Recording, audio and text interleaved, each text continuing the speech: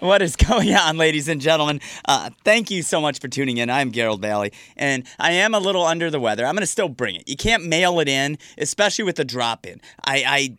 This show means so much to me that I hope I never come in here and appear that I'm giving you half effort, because I was coughing up along in the parking lot, and I'm like, you know what? I cannot come in here and be like, hey, I'm not feeling good, this is a drop in. That's just not what this show is about. So I will bring as much as I can, as much energy as I can this week, for the simple fact that you tuned in, and I don't take your time lightly. You know, the focus of this show is to inspire you to get off your couch, get up and make life happen. And my guest today, he does that every minute of every day. We were just having a conversation, and he's like, you know, as I'm going through my day, these important things pop up, and the things that I thought were important 5 minutes ago, like I have to somehow move them to the back burner because this is more important. He does so much with photography, with PR work, with supplements. I don't even know how he juggles it all. And we met, I don't know, a year or two ago, something like that. And since then, we have had a handful of meetings and talked business and talked about different things. And I'm like, dude, you are an interesting dude. And now we're working on another project together. I'm going to be a guest on his show. And I said, will you please come on the drop-in to inspire the audience across the world of the life of Josh Marzec. And you get to see that today. So I want to thank you once again. Please, please, please share this across the world. We continue to grow in numbers. We're in over 30 countries, and it's all because of you guys hearing an inspirational guest. If you don't like one, tune into the next episode, because each guest brings something different to the table, and you will find that one diamond in the rough that resonates with you, or 10, or 20, or all freaking every episode. I don't care. You will find it. Give it a chance. And that's why I do the show. To inspire you. That's the whole focus. And today I'm inspired. I wanted to go home and get in bed. And I'm like, no, I probably won't go to sleep till 2 o'clock tonight. And it's the middle of the afternoon right now, because this show means that much to me. So thank you for taking the time to be here. And without any more, again, I prefaced it a little bit. Josh is here today. He brings a ton to the table. So let's get right to it. Josh, thank you so much for taking an hour out of your day, because I know your days are busy, taking an hour to come here to the NRM studios and visit with us here on the Drop-In, man. Good morning, Garold. How are you? Oh, I'm always pretty good. You know, a little under the weather today, but the show, I'm sure, will take a lot of that away. You definitely do not seem like it. You are pretty much like a reincarnated version of the Red Bull I brought in with me today. Oh, my God. I feel bad I'm making your COPD come up. Oh, no, we're good. I know when I laugh, I might cough a little bit. But how's the day rolling along, man? I know you wake up early, get going. Well, it was crazy. I went to bed right around 2:30 this morning. We're in the middle of launching a new company that I'm 50% partners in called Substash.com. We are just one of Michigan's only retailers for some of the last legal hardcore supplements. And it's just amazing being able to be part of that. It's amazing even being in the position to be part of that. But yeah, I mean, the life of an entrepreneur. I'll tell you, it's not all business. Some days it's meeting to go have a sandwich, and then it's other days it's 10 hours at someone else's office. But it's really what you do in those hours in between when you fill out those blocks. And there's never going to be enough hours in the day to get done exactly what you need to get done. And you just got to be honest with yourself when you're making your task list for the day. Get it done, and most of all, don't forget to leave at least some sort of block in there for you, for your mental health, no matter whatever you do personally that helps you in that area. Yeah, there's some days I skip over that, and I think that's why I end up becoming under the weather, because I'm addicted to adrenaline. I still ride my skateboard, play my drums, do different things to get that adrenaline going. And when I go a series of days without doing those things for myself, I can feel it. I get grumpy, I get irritable, and being under the weather, I truly believe it's because I'm burning the candle at 14 different ends, and I'm not taking those times for myself. It's funny you bring up grumpy, because I've actually have one of those Trump hats, the red ones, and instead of Trump, it says Grump. and I'm not political either way, but I find humor in both sides so that I can make sure you gotta laugh at it. If you don't laugh at it at this point in time right now, all you're gonna do is just worry. And no matter who's in the office right now, it's insane. Just enjoy it while it lasts. Yeah, definitely. It's nuts. So let's start at the beginning, Josh. Talk about where you were born, how you grew up, family, those kinds of things. Okay. Well, first, let's say my name is Josh Marzec. I am Michigan's premier fitness and fashion photographer. At least that's the way most of you know me.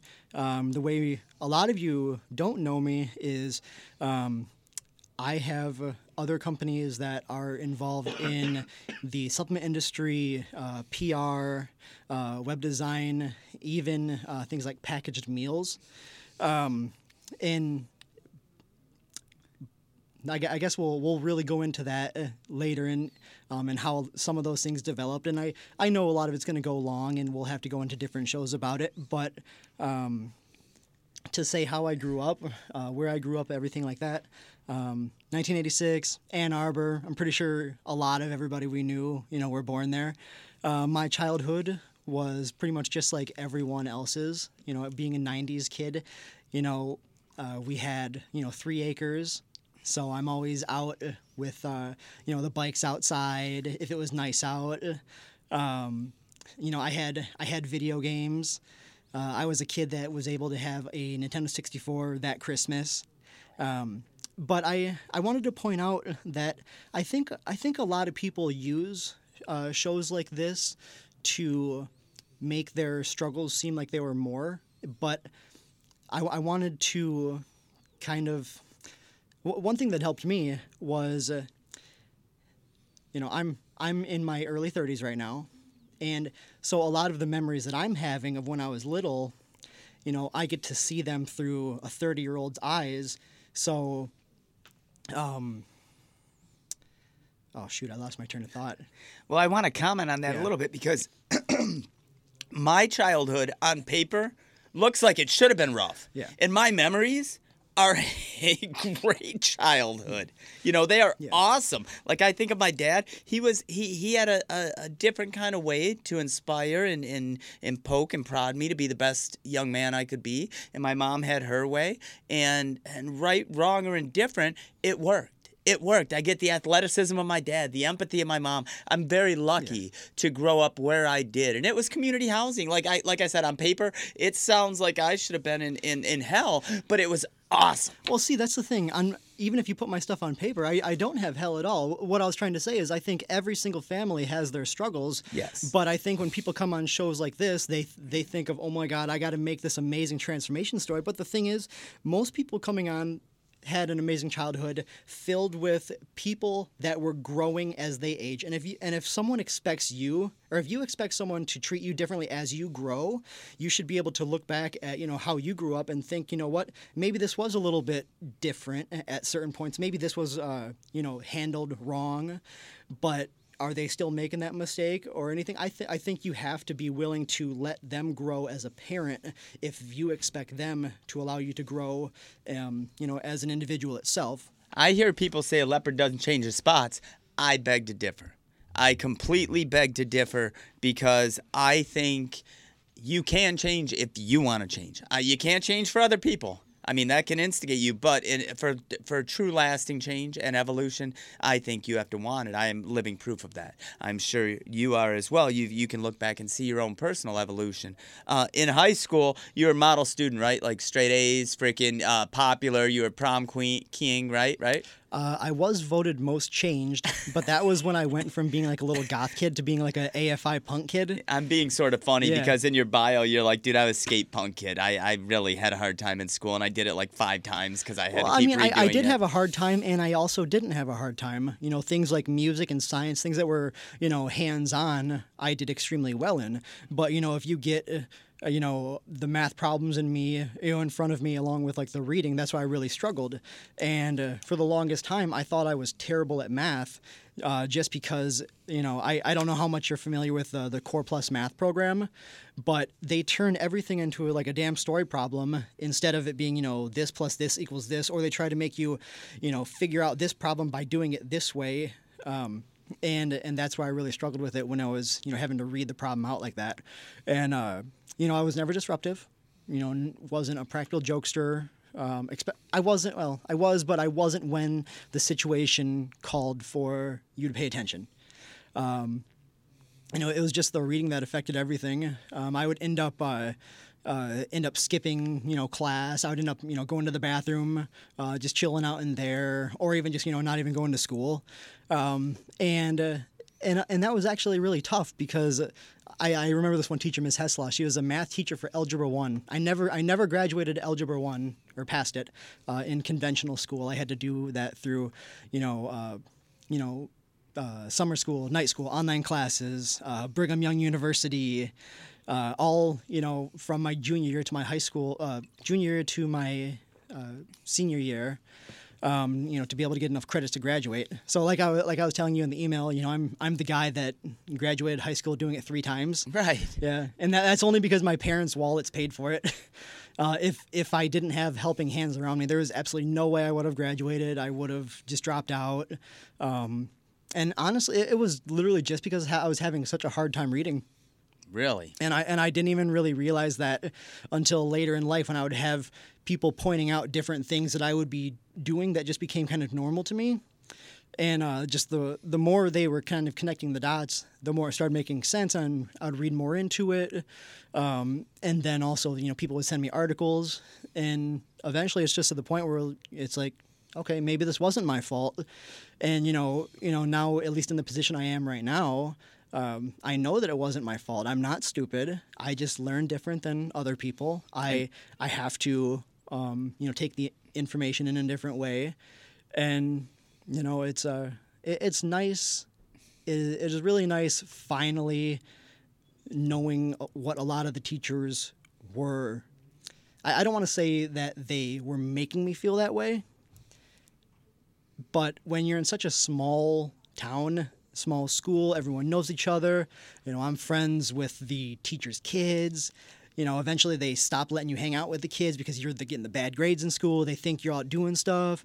I never drank until I was 19. I never smoked weed until like 2016. I wasn't the bad kid. I was literally the guy the ideal kid that someone would want their kid to be with if they actually took the time to take out of their, this person's accolades. Mm-hmm. And the things that I did enjoy in school, I got amazing grades on. Did band every single year, art, amazing grades. And then on the things that I did apply myself to, it was like no issue, 100%. Well, and it's interesting nowadays. I'm a little bit older than you, but, they didn't realize I was deaf in one ear till 3rd grade.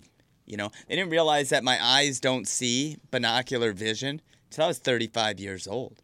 A lot of things they didn't detect till later in life, and now it seems like they're starting to test for those things a little earlier. So maybe somebody with dyslexia or different kind of things that they're struggling with, they can help them at an earlier state. I had to work hard to get C's in school, but when it was something I liked, exactly like what you said, if it was art or athletics, I did very well. And in college, I had an art history teacher, and she taught, she lectured, I took notes, and I watched slides. And I don't think I ever got under 99% in her class. I need multiple touch points to really get it all. And I didn't learn that until I was going to Wayne State University, which is a little bit later than I wish I would have. But it all worked out. Everything works out because it should and where it's at. I wanted to ask you, you brought up IU Media in the beginning, and I know that's a huge part. We're going to get in deep into that. I want to ask you what came first, photography or bodybuilding, because those are 2 very big points in your life. What came first, bodybuilding or the photography egg? Yes. Okay, so what actually came first is photography. I had my very first studio in 2004 when I was a junior in high school. My very first camera was a professional camera. I've never had just a regular point and shoot. And I credit a lot of that to my parents because, no matter what gift I would ask for, even if it wasn't the new top of the line thing, I would always be given some sort of professional version of whatever I asked for. and I don't know if that was intentional or, whatever on them. But with me, it really helped out because everything I do, I end up having so much OCD for that you might as well, throw stuff at the wall and see what sticks. Because, I had my first studio in 2004. I did that in high school. And honestly, it was just, ex-girlfriend's friends, maybe doing, shooting fashion photography kind of thing? Not in high school. It was actually more like artwork, nature. When I was in high school, back before my grades didn't go bad, I actually wanted to be a National Geographic photographer. That was my main goal. I had zero backup plan. And I think I had in there like zoologist somewhere because I think at the time I watched a documentary that said you had to at least have some sort of degree for them to even be like considering you for this. And my senior trip, I wanted to go to Tanzania and do some photo safari, and turns out that's $4,500 minus the plane ticket, and you can't do that. It's expensive. People that grew up in the the upper blue collar community that I grew up in, they don't do trips like that. That was for the rich kids that lived in the subdivision. Mm-hmm. I was just the the kid who I never had to worry if there was food on the table. I was able to turn the temperature to 70. I didn't have to keep it at 68. We always had toys, even if we didn't have them on days that weren't our birthdays or holidays, and. No, that was great. And then after high school, I kind of put the photography away and everything. Kind of do the adult thing. You're supposed to fill out the FAFSA. You're supposed to go to school. You're supposed to do all this. And dude, I've filled out the FAFSA so many times that jokingly I tell my friends that I've filled it out so many times that if you put all the times I've tried together into one, it still wouldn't be completing the FAFSA once. And I feel dumb for saying it, but it's so hard to read. For someone like me who has stuff, jumping around every now and then, just to go from here to there to there to there to there to there, it's tough. And I end up getting so frustrated, I leave. And that's the journey to my college experience right there. Is I didn't even get past the FAFSA. That's crazy. Yeah. I remember filling out all that stuff. I went to Wayne State, got a little scholarship for some art stuff, and what a task. I'm like, if you can even like fill it out correctly, they should just give it to you at that point because it's like jumping through hoops and nobody was there to help me. Where now I was just recently at Wayne State. They have like these computer labs where it's almost point and click, drag and drop. You got somebody here to ask any questions. It wasn't quite like that when I was making an attempt to do it. Dude, I mean, like for, almost the last 10 years, I've had everybody, down my throat saying, when are you going to go to school? When are you going to go to school? But, now that I'm actually making it, I got people saying, hey, I'm proud of you. We always believed in you. I'm like, fuck you. You didn't. Right. But it's nice though, because even though it took this long, I don't have the debt that almost everybody else does. We just have my wife who, is amazing. We decided to put the effort into, her going to school, and she just finished with her master's degree, she walked and got her bachelor's and master's the same day. She's a first generation college graduate, first generation immigrant. Amazing girl. Yeah, she is. I saw that just recently that she graduated, and that's so rad because we're going to talk about her a little bit because she's from the Philippines. You guys have been married 10 years, and you're so supportive of everything she's doing. Well, you have to be. And it looks like a rad relationship and we're going to talk about it a little more. But you talked about the tough time in school, the different things. You've had some incredible extreme ups and extreme downs. Can you give our audience a little example of the worst of the worst and the best of the best? Well, I mean, I guess best and worst is all... Because, I mean, your studio burned out. Your garage studio burned out. Like, at a certain point, do you look at karma and go... That was 2010, I think right. it was. And for me, when stuff like that happens in my life, I tend to pull back a little bit and look at it and go, is this telling me I should quit doing this, or what is this telling me? You know, I have that kind of insight. Well, for me, it wasn't a matter of do I have to quit this. It was a matter of can I afford to replace what happened. And if you don't have that stuff on renter's assurance, the landlord says you're SOL. There's nothing he can do. It's just structure. And even then, he didn't do anything to that. We ended up moving out after that and living with my parents. Because I ended up having like garnishments, and we couldn't afford to even live on our own anymore, and right when that happened, I lost my computer tech job, so it was just all this stuff happening at once, and right then we're like, okay, what are we gonna do? Are we gonna do some more work? Are we just gonna sit here and just dwell on it? And my wife was like, you know what? I started school in the Philippines. I had to quit that so that I could go to the city and, make sure I earned enough so that my sick father, not my sick father, but my wife's sick father, could get the medical attention that he needed. So she had to drop out of university, and she was going to be a mechanical engineer. And yes, smart girl. And but yeah, that was tough. So she was finally able to go back, and she started half-time. She started with online classes, and then ended up going over to just regular classes, and then full-time. But anytime she had to be to campus, I would always drive her there, every single time, there and back.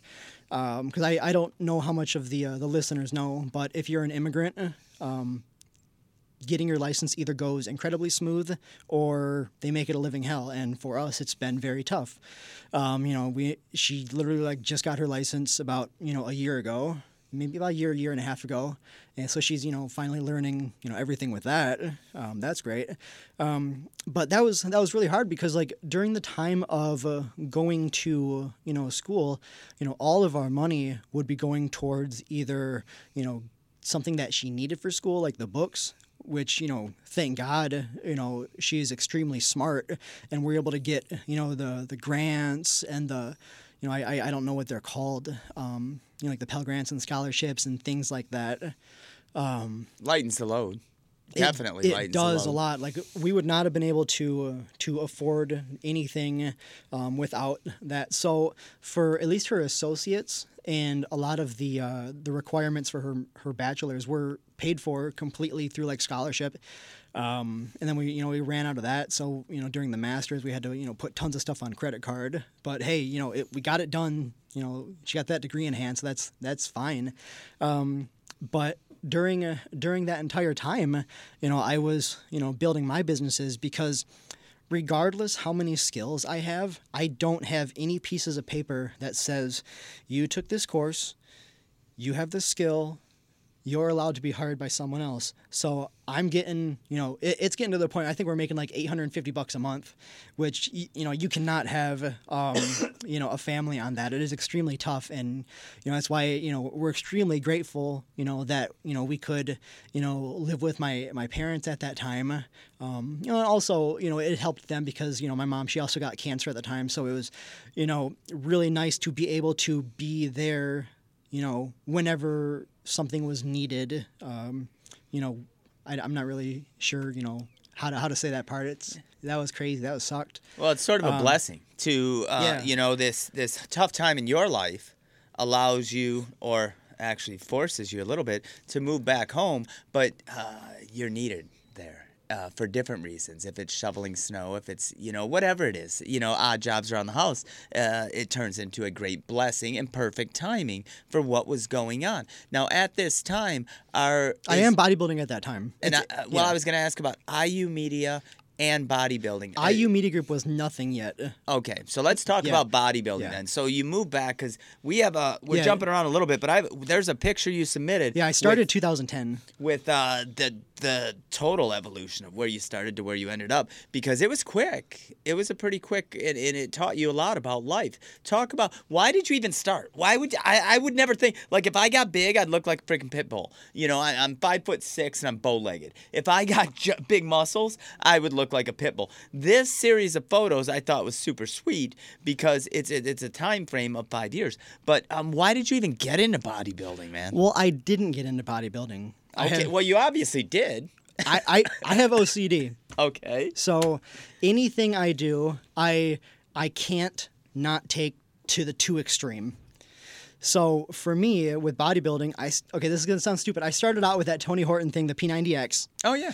And then 2 years later, I'm like, you know what? This is not hardcore enough. I'm going to bodybuild. So I remember my first magazine. It was Muscular Development. It was like July 2010 or 2010. And it was Jay Cutler on the front. It had the nice yellow background, him in his crazy pose. He's black and white, I think. And I was like, you know what? I'm going to look like that someday. You gotta have goals. You do. And so you get to the point of you're like, okay, well, if I want to look like this, what does someone do that is on the path to looking like this? So I started training out of the Arnold Encyclopedia. Everybody says you need to buy 2 of them. One to read and the other one to when the binding breaks on it. And the people that hear me say that who have seen that, they'll understand that joke. It literally is a book that you could use as the workout. Okay. It's a big encyclopedia. Well, his story is incredible. Yeah. Like, if you like him or you don't like him as a person, if you look at what Arnold Schwarzenegger did, it really it set the tone for bodybuilding and to how to market yourself. I mean, he did a lot. Yeah. He was a pretty incredible person. Yeah, but no, bodybuilding was great. And looking at the time, I didn't really realize what I was doing. But now that I'm in a good position and I look back on it, I find it as when there's so much going around you that you can't control, I've took it to the extreme of when everything is around you that you can't control, the only thing you control is yourself. So I got lost in my little bodybuilding world, took it to the extreme. I competed, did everything like that.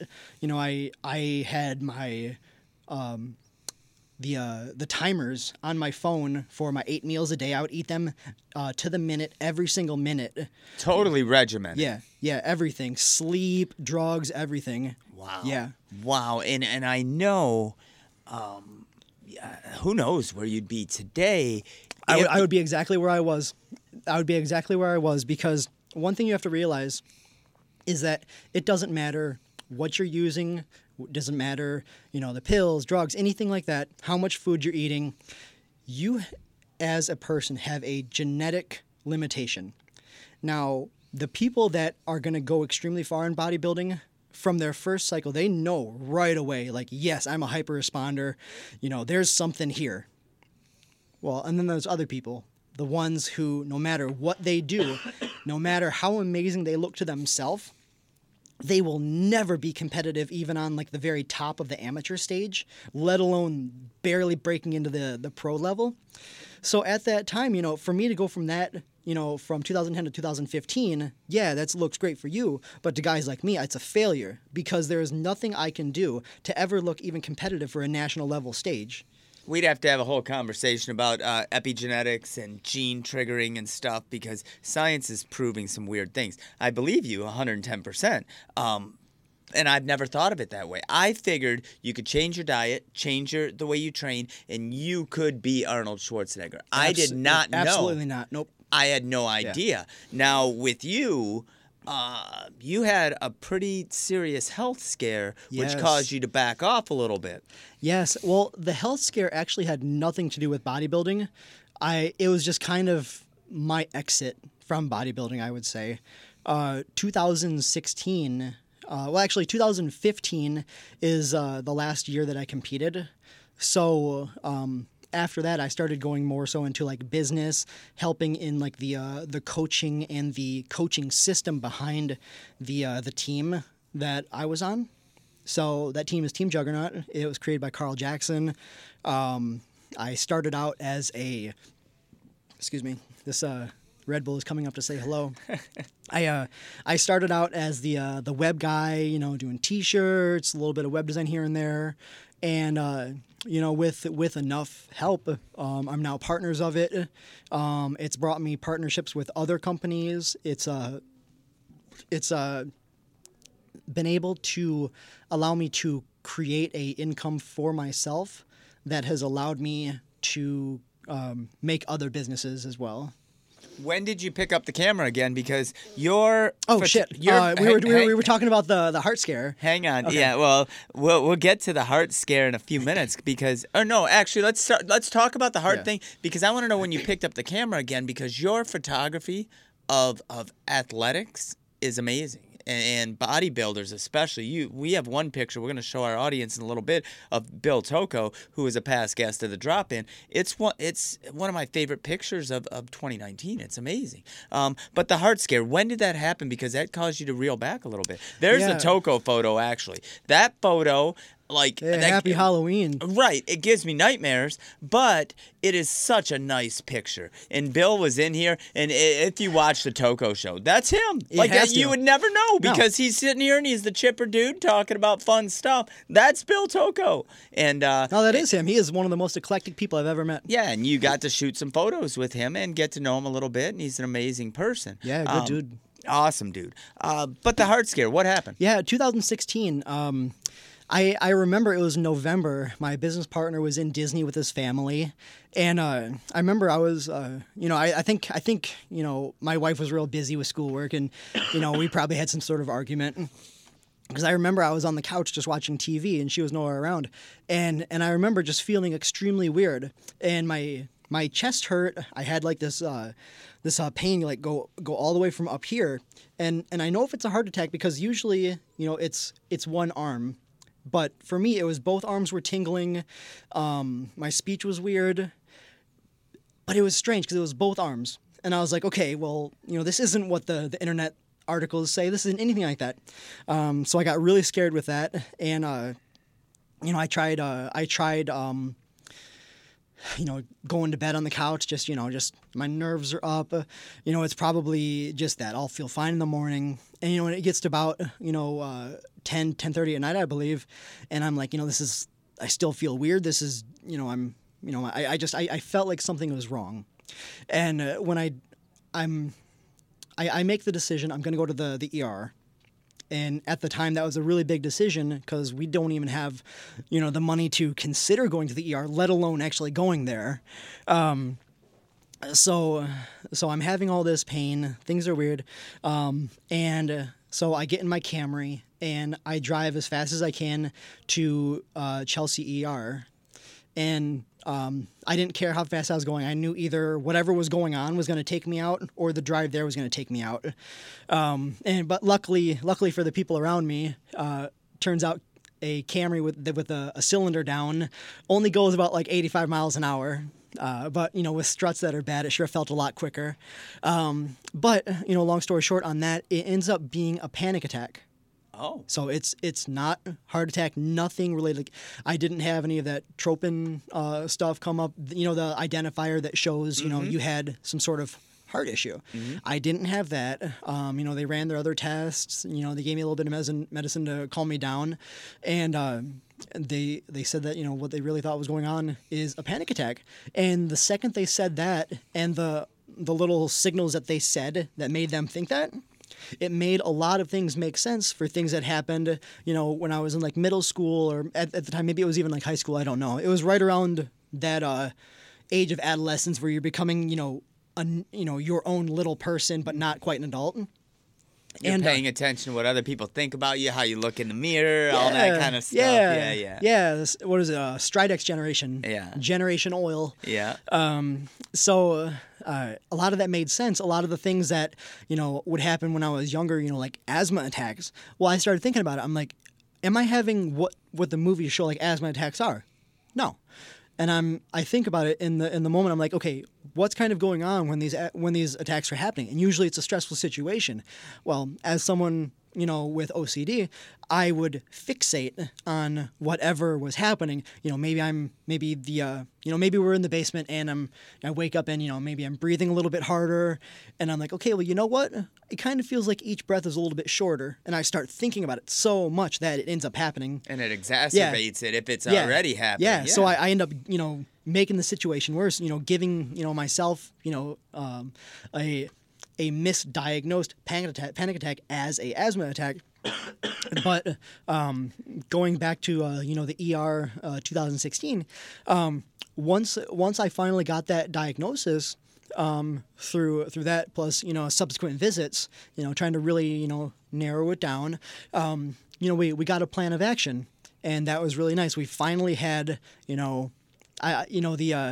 what is it, the devil in the room, someone to fight against, and ever since then, we have ups, we have downs, and we just try to do better, each time. And I think a lot of how I deal with that stuff is through self-realization, and not a therapist or anything like that. Not only at the time could we not afford to have that, I didn't want to put that burden on anyone. I think a lot of what people have to go through, some of it should be kept in, but just because it should be kept in doesn't mean that, you got to put something else in that bottle to dissolve that that baking soda volcano, that's just, percolating.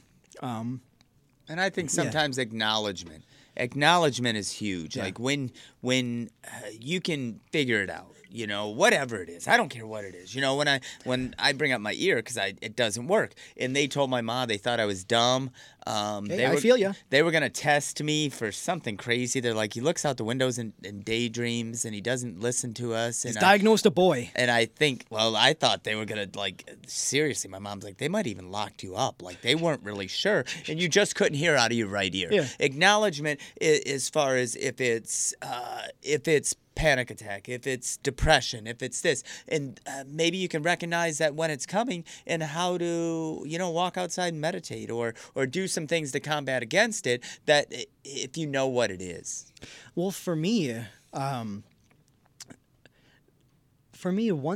way that I was able to really combat it was I took a real natural approach. I didn't want to do Xanaxes anymore. I didn't want to do antidepressants. I didn't want to do stuff that, made me feel like I wasn't myself, as well as, someone who is extremely overweight because of the medicine that you're making you take. And that's the worst part. It's like they gave you the stuff that is supposed to make you feel better, yet it changes how you look and you feel even worse because of it. Or what kind of human are you if you have to take a pill to wake up, take a pill to go to bed, take a pill to relax, take a pill to get up? What is that? What kind of human is that? It's a human looking for help. Everybody wants help. The problem is what they're given for help is something that harms them. And they only do it because it's the option on the book. There's things that, the doctor's not going to recommend. There's going to be things that, the doctor maybe doesn't want to recommend, even though that he knows that it helps, but he's not allowed to recommend it. And for me, I use magnesium in the morning. I use fish oil.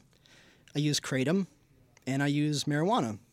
Now, I use the THC form as well as the CBD form.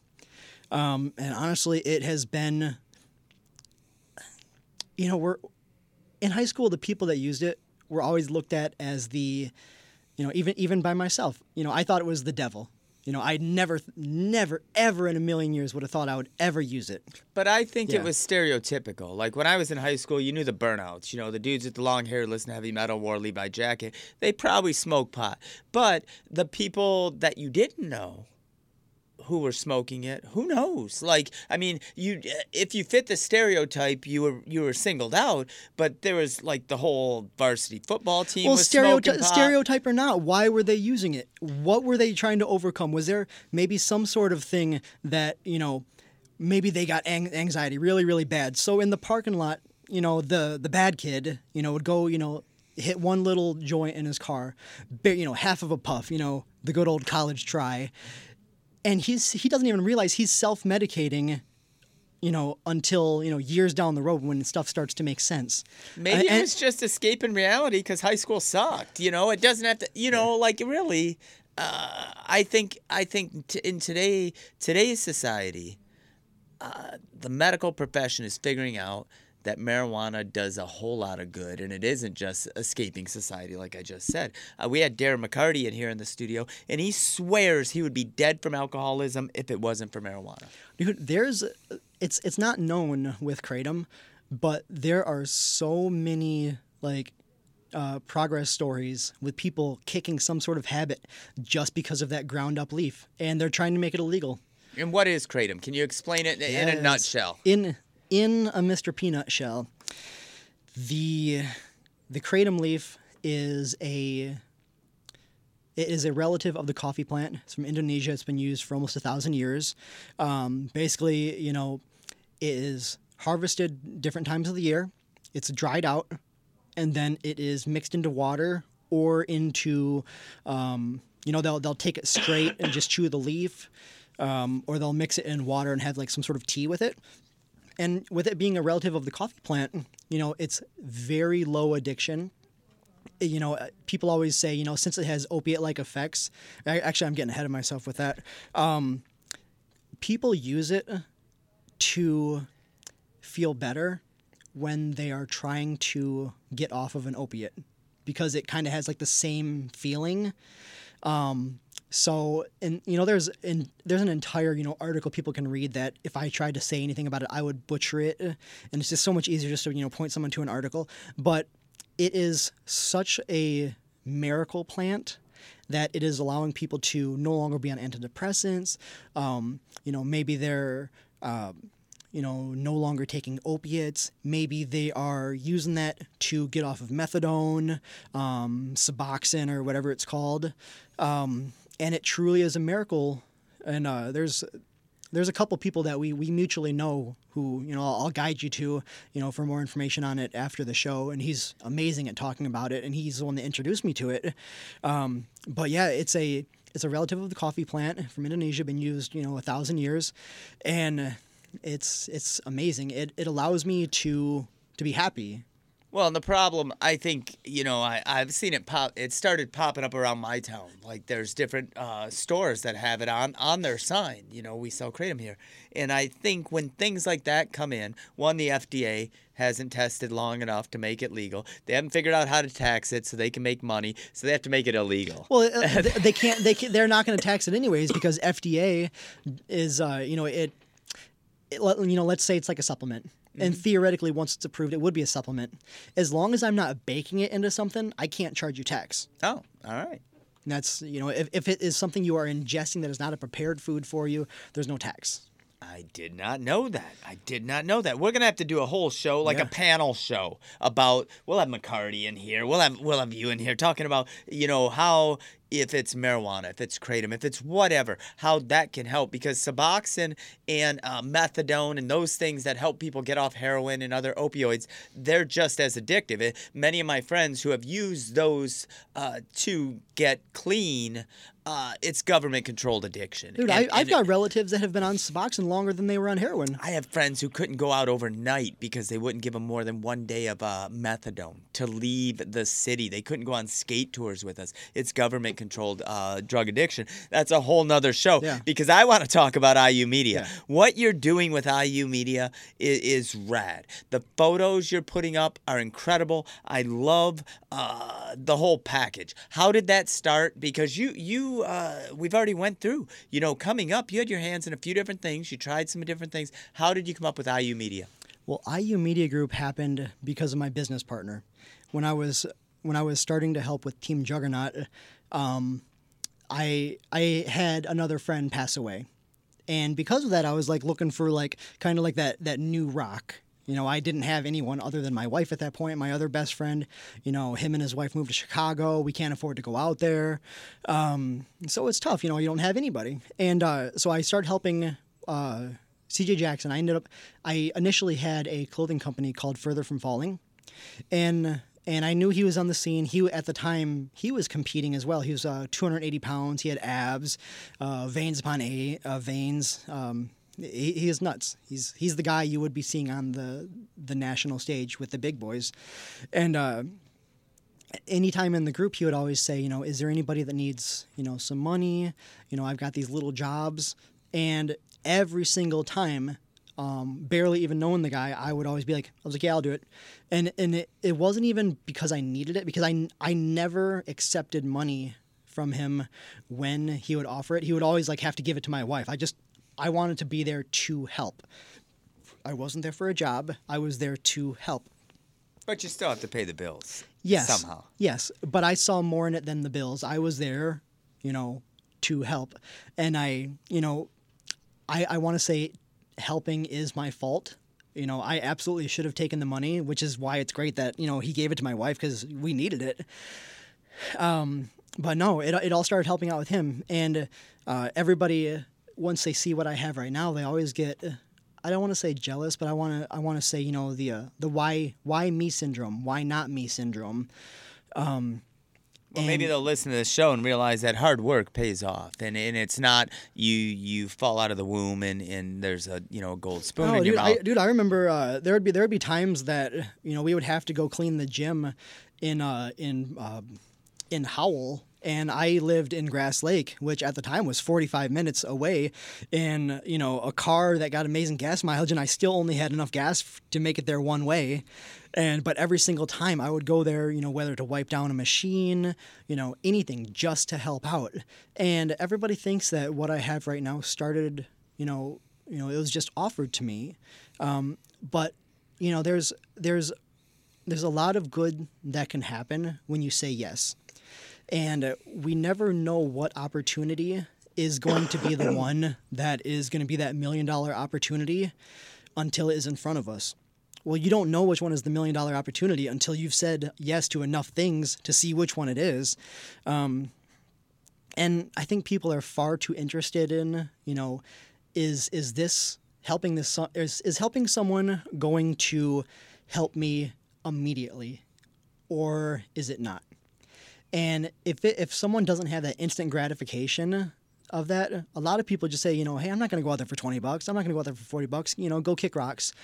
But for whatever reason, I kept saying yes every single time, even prior to, seeing the big picture.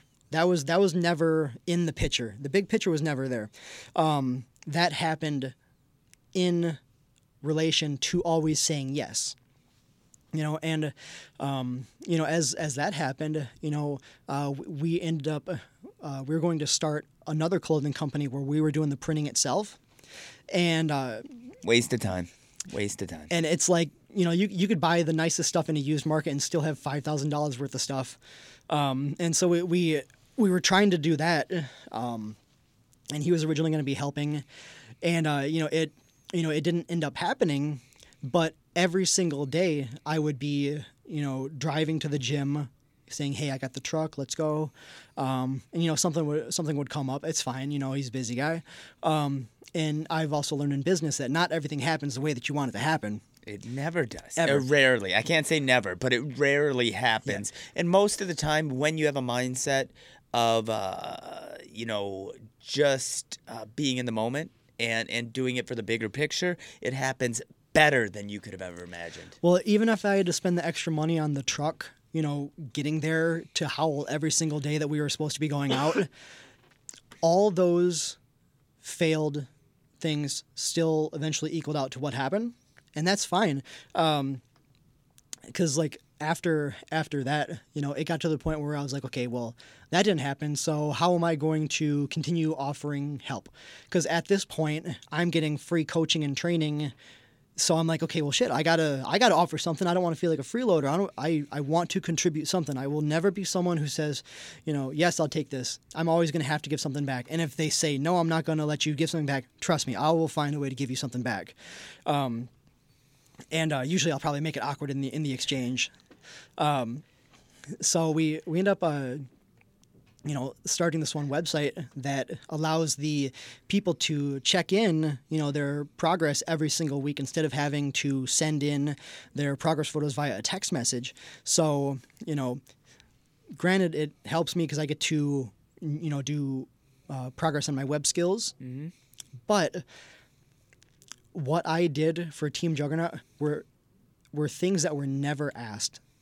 And what people need to take away from that is, far prior to me ever being asked to help, is I went out of my way to be a assistance that would allow someone to have a easier day. So, it's tons of things like that allowed me to get where I am in terms of with CJ. And then from the training, we've gone everywhere from working for another company that was a supplement distributor in the state. That was recently sold, but that's okay because now I'm actually a part of what have became of that, which is going to be amazing. But in that little time frame of when I was helping with that company that got sold off, that was right around probably like March 2016, even prior to the attack. So I would have to do my AM and PM posts, and I would have to be learning my Photoshop, and just all these little things that we had to bootstrap because we couldn't afford to have someone else do it. And you're learning out of necessity. Yeah, you have to trial by fire, toss them in, and so we're doing that, and one thing leads to another.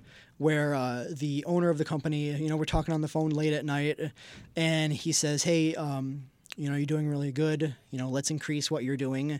And I said, "That's fine. What I'm going to need from you is, we're still going to have my monthly stipend, and on top of that, I'm going to be paid generously in photo gear. I'm going to be reimbursed with what I felt was needed to do my job for what he wanted me to do." And, funny story about that. He can't actually remember that he said that. So literally I have $10,000 worth of photography equipment at this time that he just did not even remember giving me permission for. And so, yeah, that was fun.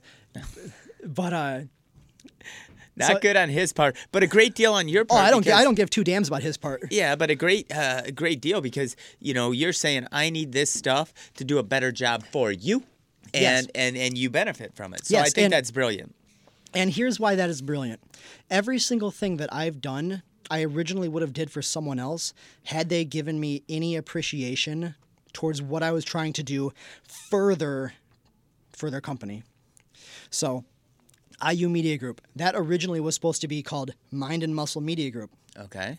Well, I was supposed to be having a little extra stipend a month, to be able to do that, but it never happened. And then what ended up happening is I kept having less and less and less, but still having to do more and more and more. So I was like, this is stupid. I'm just doing this on my own. Mm-hmm. So, I bought the domain, did all that stuff, and then, I have a huge falling out with this guy. And then again, he can't remember that he had a falling out with me, and then So you got a drug problem, drinking problem? What's wrong with his memory? Interesting fella. We'll see. Interesting guy. We'll leave it at that. Yeah, interesting guy. So why IU Media? If it was going to be, Muscle and Mind, why IU? IU stands for Iron Union.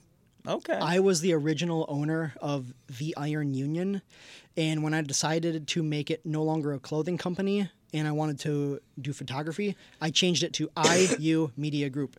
And if you guys, you got to visit the website and the Facebook page because the photography is top notch. I like a lot of the husband and wife stuff you do. You do a lot of different kinds of stuff. It's not just straight up Bill Tocco kind of dudes. It's every different walk of life. Well, that's the thing. I've never ever gone out there wanting to be Olin Mills. I'm never going to be the guy that is, here's $15, go take a picture next to that bunny. I'm never going to be the person where my product is me just clicking a button for someone else. People come to me not because what I charge. The people that come to me don't even care what I charge. I make them feel the way they think they look. So And then give a great representation of that through the camera, and that's I think what the intangible will say, because if you're making them feel the way they think they look, and then being able to show pictures like this is you and your wife, which I love this shot, but I think when you can give them a product and they go exactly. Oh, exactly. Yeah, I mean, that was with the cell phone. That's nothing. That was... But I love the picture. Yeah, that's just a nice picture of Emma and I. Yeah. With my work, I'm not a photographer. I'm an artist. People come to me so that they can be made how I view them. And it's really nice being part of that because my business partner, CJ, he does the entire process in making the before and after. Now I'm the one that shoots them. I'm the one that documents it for them. I'm the one that commemorizes, or is that even a word? It is now. It memorializes. You just George Bushed it. It's good now. Yeah, just don't have any pretzels. Oh, man. We're coming down to like the last 4 minutes of the show. It goes quick. It always does. So we are going to need another one. Yeah, we're going to have to do another show. But, like me, like I'm not big buff dude, but I could come visit you and get some photos, right? Yeah. Yeah, well, we already plan on it. Prior to our show this coming month, we're going to be doing the headshots for you. Yeah. If people would like to come and see what you could do for them, what's the best way to book? And I know you book in advance and you get filled up, and 2020 is probably crazy. Yes, 2020 is already actually almost completely filled up. But the best way is to message me on either Facebook or Instagram. And wow, this hour has gone. It goes quick. It's gone quick. But yeah, just contact me on Instagram or Facebook, IU Media Group, or even my personal. It's probably even easier than that. Just friend me on Facebook. And if you want to look at the site, that's fine, iumediagroup.com. And it's the letter iumediagroup.com. Yeah, and that's going to be changing soon as we implement a lot of our PR structure into it. We're doing a complete redesign away from fitness while still actually doing fitness. I don't want to be typecasted. So, well, now let's talk a little bit, because we have 2 minutes. Let's talk a little bit about the most important thing on the plate. When are you going to come skate with me? I'm gonna come skate with you as soon as we figure out the balance issue with my ear. I did the MRIs. I know there's no tumors in there. I don't have cancer, so that's a huge thing off of my plate. And now we just gotta figure out the balance. I'm fine with flat ground, but the second I hit transition, it's like my world is turned upside down. It's insane. But before we go, I do want to. Actually, no, we'll save that for the next one, because I don't want to make that part too small. It's really important what I was going to say. So we'll have to do that one later. But yeah, I look forward to the next one. Yeah, we'll do this again, Josh, because I knew coming in. I knew that we had a lot to talk about, and so I tried to streamline, hit the tip of the iceberg on several different subjects, and give people a little bit of a snippet of who you are and how you got to where you got Probably to. Made them more confused, because now the people that know me, especially from like the circle that I'm coming into from your circle, I probably just confuse them even more. They know me as the guy who skates, who drives a van, and who doesn't go to work. Well, now you get to figure out from this episode and even more that this is why I don't go to work like a normal person. But that's why I enjoy this show. Yeah. We did it with Phil Stone. Phil ended up coming in here. We did 2 hours together because of that. But I want to thank you. We'll do this again very soon, Josh. And I want to thank you guys. This show always brings something different. Josh and I have been friends a long time, and I just learned a bunch of stuff, and I'm sure you did as well. Make sure to check out iumediagroup.com. Go to Facebook, Josh Marzec. Check it out.